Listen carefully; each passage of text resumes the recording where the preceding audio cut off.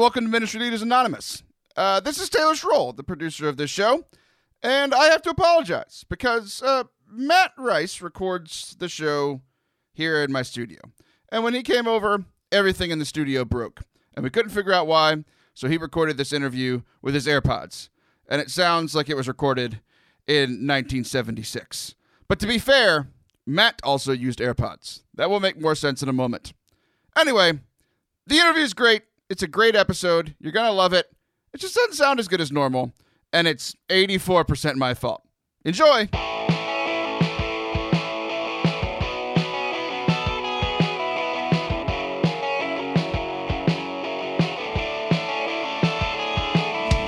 Welcome to Ministry Leaders Anonymous. My name is Chris Bartlett. And I'm Matt Rice, and we hope to provide a moment of sanity during a busy week of ministry. We both worked in ministry for over 20 years and have seen just about everything. And as messed up as we are, we're ready to dive into and bring light to the hurts, hopes, and hungers that every ministry leader has. Now, what was so funny, Chris? I'm sorry, I was thinking about that egg salad sandwich I had earlier. Forget it, whatever. Just let's start the show. Today is a special episode. It's Between Two Matts. It is. I'm Between Two Matts. It's amazing.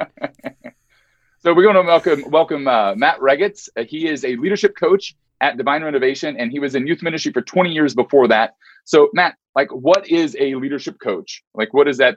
Whistles and all that stuff, yelling at kids? Yeah, whistles and sidelines and yelling plays. No, actually, leadership coach, it's cool. I mean, there's a lot of ways to define what a coach is.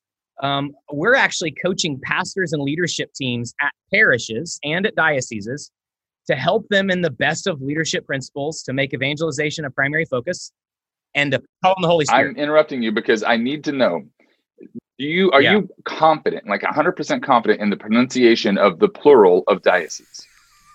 No, yeah, I am. I've heard that too. I've heard diocese is plural or dioceses. I have not met anybody who knows confidently that it's diocese, like deer and deer, or dioceses. That just sounds like a disease. Well, let's decide here.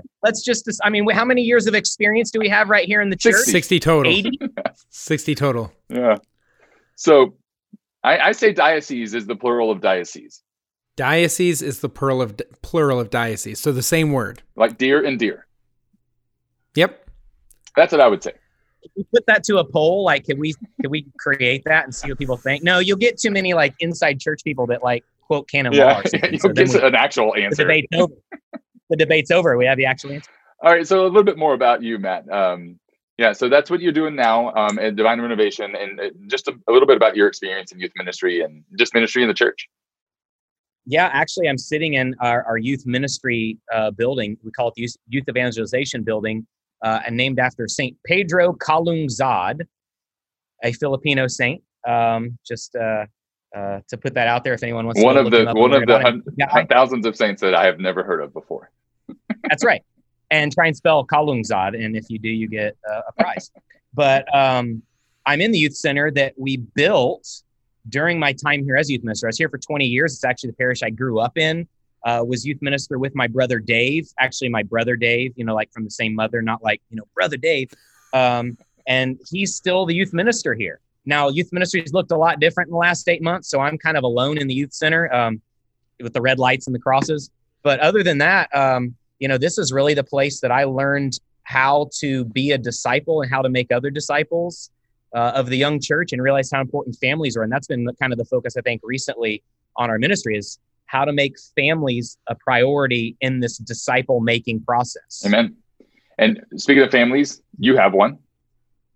I have one. Yep. I'm from one and I have one. I have 4 children in the house and a wife. I married up. Let's just say that. I married up. I know you guys did too. Yep. So it's I'm saying the right answer here on the podcast. And for the first time this year, we're at 3 different schools, and that has been the challenge of 2020 on top of a couple other small challenges we faced. On top of the rest of 2020. Yes. So I am fascinated by what you do. You pour into priests. Essentially, that is kind of your main gig. And a lot of ministry leaders listening, and I'm sure you've been in this season in your life as well as a younger youth minister and things like that. to where just having a conversation where you're advocating for anything to the priest, it seems like you're walking into the lion's den. How's your experience been in regards to coaching? Have you ever had to say, hey, that's unacceptable, go take a lap, or whatever in regards to coaching priests? Yeah, blow the whistle, personal foul. No, I have. And I tell you the interesting thing, though, when a pastor comes alongside Divine Renovation and wants us to help them in their renewal efforts, they kind of know what they're getting into at the beginning. And so maybe we're a staff person whose livelihood and job depends on them like not ruffling any feathers. That's not my role. I'm there to challenge priests and to push back. But that first comes through building a really healthy relationship. For instance, I will tell you just an example. One of the pastors that I get to coach, and I get to coach pastors in the UK and Canada, those are different countries, and in the US as well. One of them set up a coaching call with me on his vacation. And so if this was just about a work commitment, he wanted to disconnect. But we have built a relationship of trust where he wanted to connect with me when he was disconnected from the church and just kind of talk about some of this stuff. So that shows me really this coaching relationship has turned into a really trusted advisory role where I can speak from the outside and I don't really care if he fires me. And we can have some really crucial conversations about his parish and about leadership. So it's kind of like having another staff person that you don't have to worry about, them getting fired or walking out on you or getting their feelings hurt the same way. It's like, I mean, you're not quite a consultant, but maybe that's similar. But consultants have a lot more freedom in what they say and what they share. They're able to hold people to task, a lot more because they've been given permission to do so. But not only do you have permission to do so, on the logistical level or the business level, but you also pour into them and develop a relationship where you actually are given permission to do so personally. And that's huge. Yeah, it is. And I tell you, when we get on a call, I'll just tell you, when I talk to a pastor, I'm like, okay, I have some things we could talk about, but tell me what's the sticking point for you today, or what's come up as priority number one that you need to walk through. And if you don't have anything that you're stuck on, maybe we look at something you're about to do. Can we help you set up for success? Or can we help you in building your team? I mean, how many parishes have we been a part of or seen that the pastor goes at it alone? Yeah. And they've lost their passion, or they've even lost their desire to do anything creative because it's just so hard. I mean, all the things about being a pastor are really hard. Yeah. And we're expecting them to do things that they weren't ordained to do. Yeah. And they probably never got into the seminary to do in the first place. Yeah. Which is sometimes, as ministry leaders, we need to remember that 15% of what they do is what they spent all the time in seminary preparing for. The other 85% is outside of their training and their formation, because these pastors have become CEOs first of these $1 million organizations. Mm-hmm. And there's a lot of different demands that come along there, and a lot of them are heavy. How do you, going into a new parish, recognizing that this employee is not the right fit, but their family needs to eat still? How do you navigate that? I wouldn't want to be a pastor in that regard. That's a hard situation. And yet the mission and the vision that the church has called us to is bigger than that. And God has plans for that person. And clearly those plans are beyond this parish. You know what I mean? I need you to be in the civil workforce, not in the church workforce. But at the same time, some of that is paralyzing, overwhelming. And so I'm fascinated to hear some of those. I'd love to be a fly on the wall in some of those conversations. They are great. I leave them skipping. I'm so excited. Now they're draining, right? I mean, we know how it's draining Zoom can be. You guys are going to wear me out in this time, but I mean, it's so exciting to see pastors desiring to lead differently, wanting their people to fall in love with the Lord and to come back to the church. It's just been so wonderful and life-giving to be part of this ministry. Yeah, awesome. That's awesome. All right. So transitioning a little bit into what was on your heart, or what is on your heart today to share with ministry leaders that are going to be listening to this, and knowing that we've got, priests that listen to this, mothers and fathers and, ministers of all kinds. Yeah, I tell you, my focus has been not just on my ministry during quarantine, of course, but really on my family, on my domestic church, because we've spent a lot more time together, right? And we've had to figure out oh my gosh, we can have dinner 5 nights a week together. My wife and I can go on walks at night. This is crazy talk. I never had this many free evenings, but I mean, in a sense, I see it as a grace of the pandemic to really reprioritize what was most important all along. Yep. And for pastors too, right? Like the busyness of the church is not the mission of the church. Yep. I heard one guy say, and I don't know the math, you'd have to go do your own math on this, but he said, if the Holy Spirit withdrew his presence from the church, which is a terrible thing to even imagine. So only imagine it for the next 5 seconds. If the Holy Spirit withdrew his presence from the church, 90% of the activity would continue. Wow. That's interesting. That's an interesting thought. So guess what, folks? We're all out of the church. 90% of the activity is not going on. Let's not just start it all back up again. Yeah. Right? Let's figure out what's aligned with the mission. Let's figure out what has the most impact. Let's figure out what brings people to Jesus, not just makes them busy. I don't need to be more busy, and I don't want to be busier than I was before the pandemic. And so my family is getting more of me. And I think that's been a big focus for me, is like our domestic church. We even created core values in my house, a family rule of life. And we've made the youth ministry focus at the parish about engaging families, helping them create a family rule of life, and having families mentor other families, which sounds like the old job of the youth minister, right? But we were never meant to be the substitutes. Yep. Mm-hmm. We're supplementing what's going on at home. And if nothing's going on at home, we de facto become the substitutes, but that's not the proper role of us. It's actually parents. And I know this has been a problem for youth ministers and volunteers and parents for generations now, right? Like, how do you involve the family in this in a post-Christian world? Or as some would even say, it's now become a pre-Christian world all over again. And that's been the challenge. And so I think it's really about families. That's where my heart has been. What does that look like for a ministry leader to like empower that? I mean, I know there's core values and different things like that, but I'm just sitting behind it and I'm looking at a bunch of email addresses that don't respond to the emails because I'm like, hey, you guys should do this as a family and you guys should do that. Here's a resource. And you're like, is anyone doing this? So how do we as ministry leaders go ahead and help people to create what you have created in your own domestic church?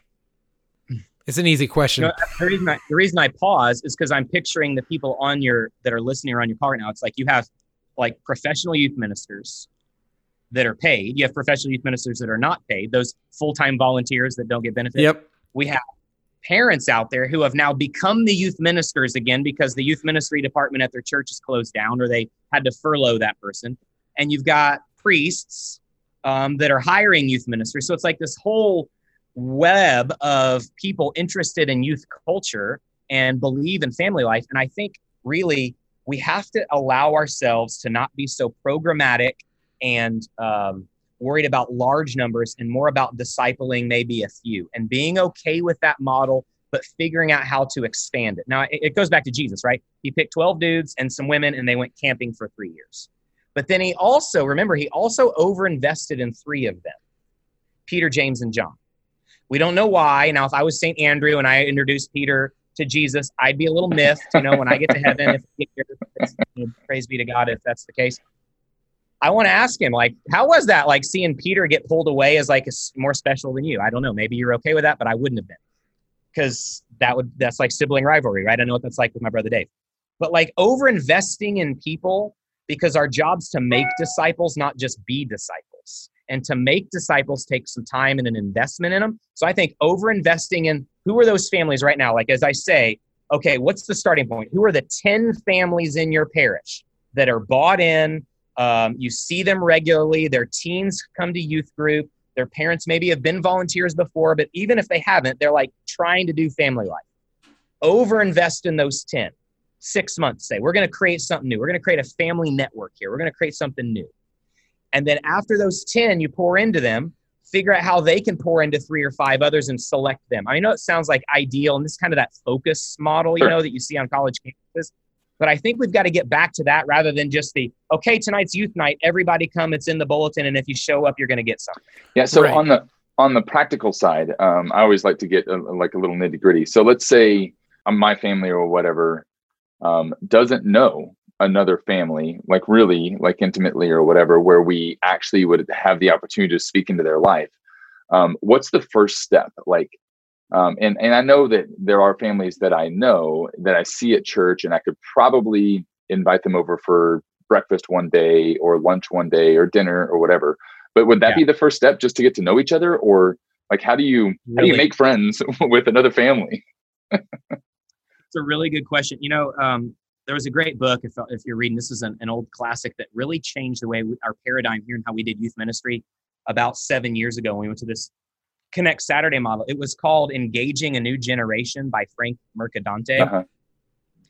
And he was the first I saw do this. He said, the old model, how people came into faith was believe, behave, belong. And I know a lot of people have done stuff with this, like Father Mike Schmitz has done a lot with it. Divine Renovation, we've done a lot with this believe, behave, belong model. That it used to be, let's get them and catechize them. Let's teach them all the things, and then they'll behave accordingly once we've, indoctrinated them, or whatever term you want to use, or catechized or informed them.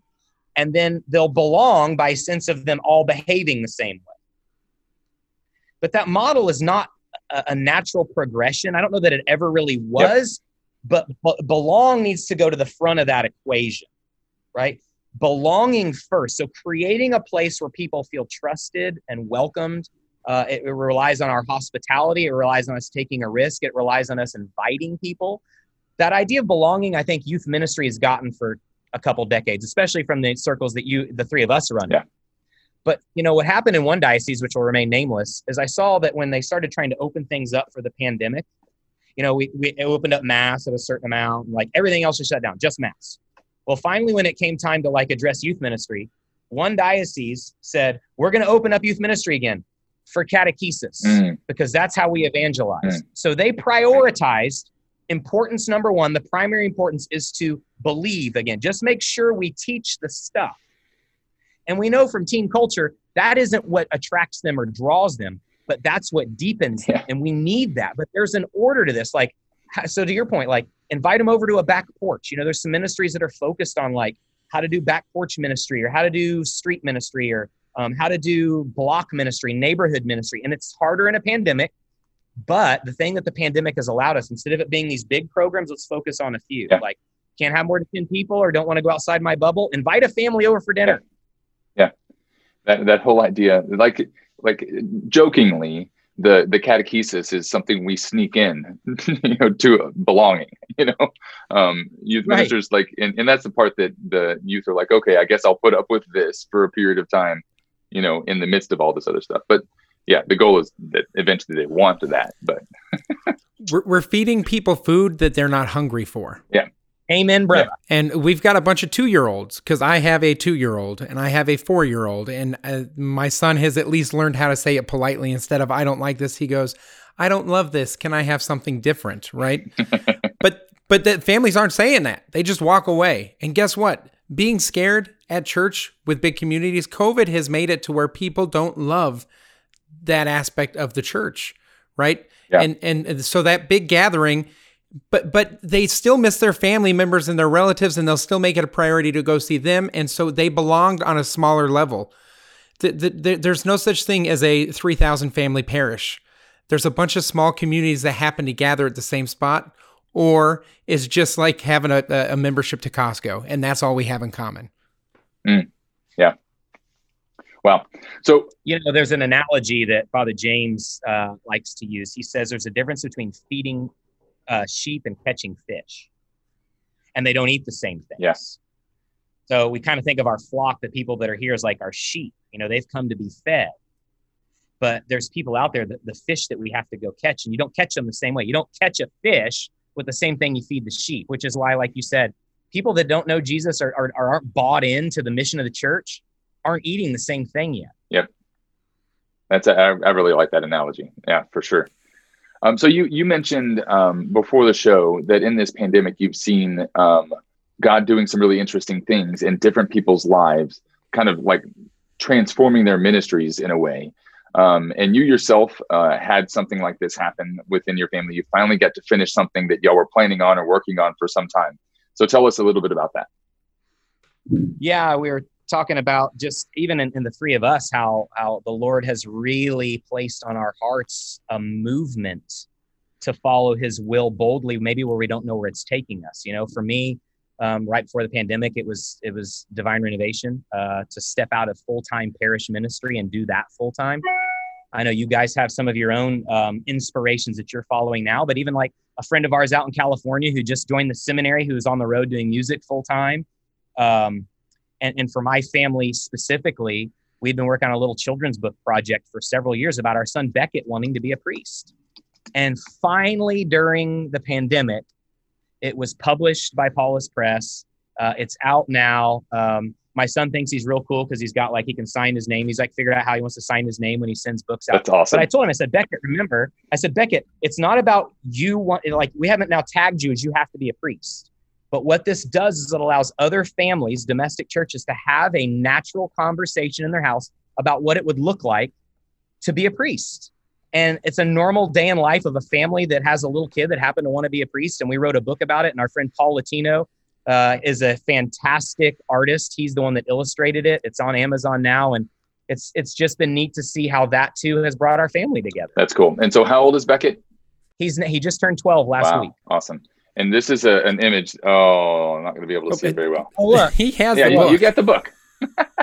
Hey. So here's what I want to note about that, because I think that the pandemic and kind of even evangelization in a lot of ways of what we thought of it, even just a year ago, has said everything needs to be on hold. It's prudent to be on hold. We need it because if it can't be done at the parish, then it's not an approved form of evangelization. And yet God has made your family, Matt Regitz, a new creation. And being a new creation means that you, like the Father, create. And so you guys create love in a new way, but you guys also created a book that is going to be a means of evangelization. Now, that did not come out of your parish, but you know what did come out of your parish? Your domestic church. So that book is, to a degree, a fruit of the parish, but it's a fruit of your domestic church. We should be creating and evangelizing and sharing in a way that is new and specific to the weirdness of our own domestic churches. Our families are weird, and there's a reason for that, And so I just want to say, that's a fruit. I'm not saying every family needs to write a book. Yeah, every family has something to offer, and the diversity that the church will see when the fruit is born from those families will be amazing. Just to see all the different ways that the Holy Spirit's going to move, or can move and will move through these different families and their own specific charisms, and how that comes out is going to be beautiful. Healthy things grow. Healthy things produce fruit, and the Holy Spirit helps make things healthy. I mean, it's not oh, okay, figured it out, now I'm good. But we need to remember that this is about immersing ourselves in the will of the Father through the power of the Holy Spirit. Prayer, pray as a family. You want to get real practical, Matt? Like you said, I like practicals. Pray as a family. This doesn't have to be a whole rosary. Sometimes we get through a decade and we're high-fiving each other, right? Have those intentional moments with our kids. I had a really crazy conversation with my son last night, tucking him in, and he just started crying. And so I laid there for 15 minutes and we had a conversation, and he finally breathed this great sigh of relief and fell asleep. He was carrying that with him. I didn't pull out a book and teach him stuff. I just shared from my Father's heart about how much God loves him and he's got it figured out. It starts with just simple stuff. And it's organic more than it's systematic. And I think that that's something that we need to work on both in our domestic churches, but also in our parishes as well. As a parish, as ministry leaders in parish communities, if you see a need, let's respond to the need. We don't have to create a system or a program so that need is never seen again or always going to be addressed perfectly. Let's just meet it imperfectly and journey with the people until they breathe that same sigh of relief. Yeah. You know what's going to come out of this too? The new models that are going to come out of this are people that are doing it organically out of a movement of the Spirit that they're responding to. It's not going to come funneling through the parish, right? For so long, the parish was the outpost. That's where you went for all the stuff.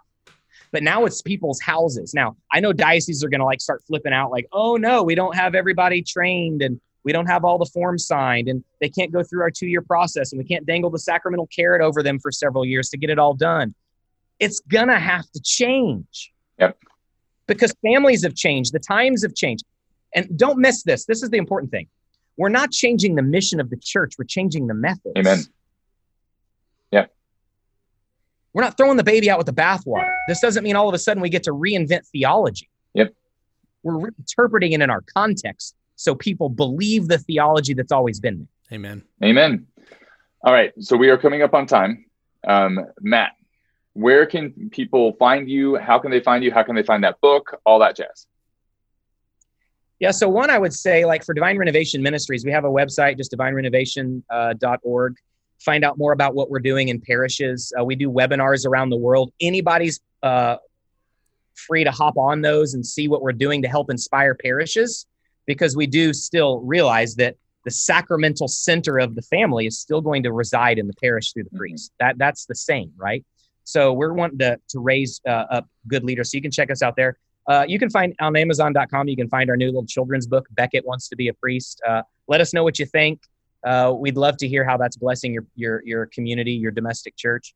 And then finally, I would say, for all those youth ministers out there, if you just want somebody to say some words into your experience or to pray with you, you can find me on social media. I'm on Instagram and Twitter and the Facebook and all of that stuff. My wife and I also have a ministry called Survive and Thrive Ministries, where we walk with families through grief. We experienced grief 14 years ago when we lost a daughter. And so we realized that cross is super heavy for people to carry alone, but it's a little lighter, especially when somebody's carried a cross of grief already, to carry it with them.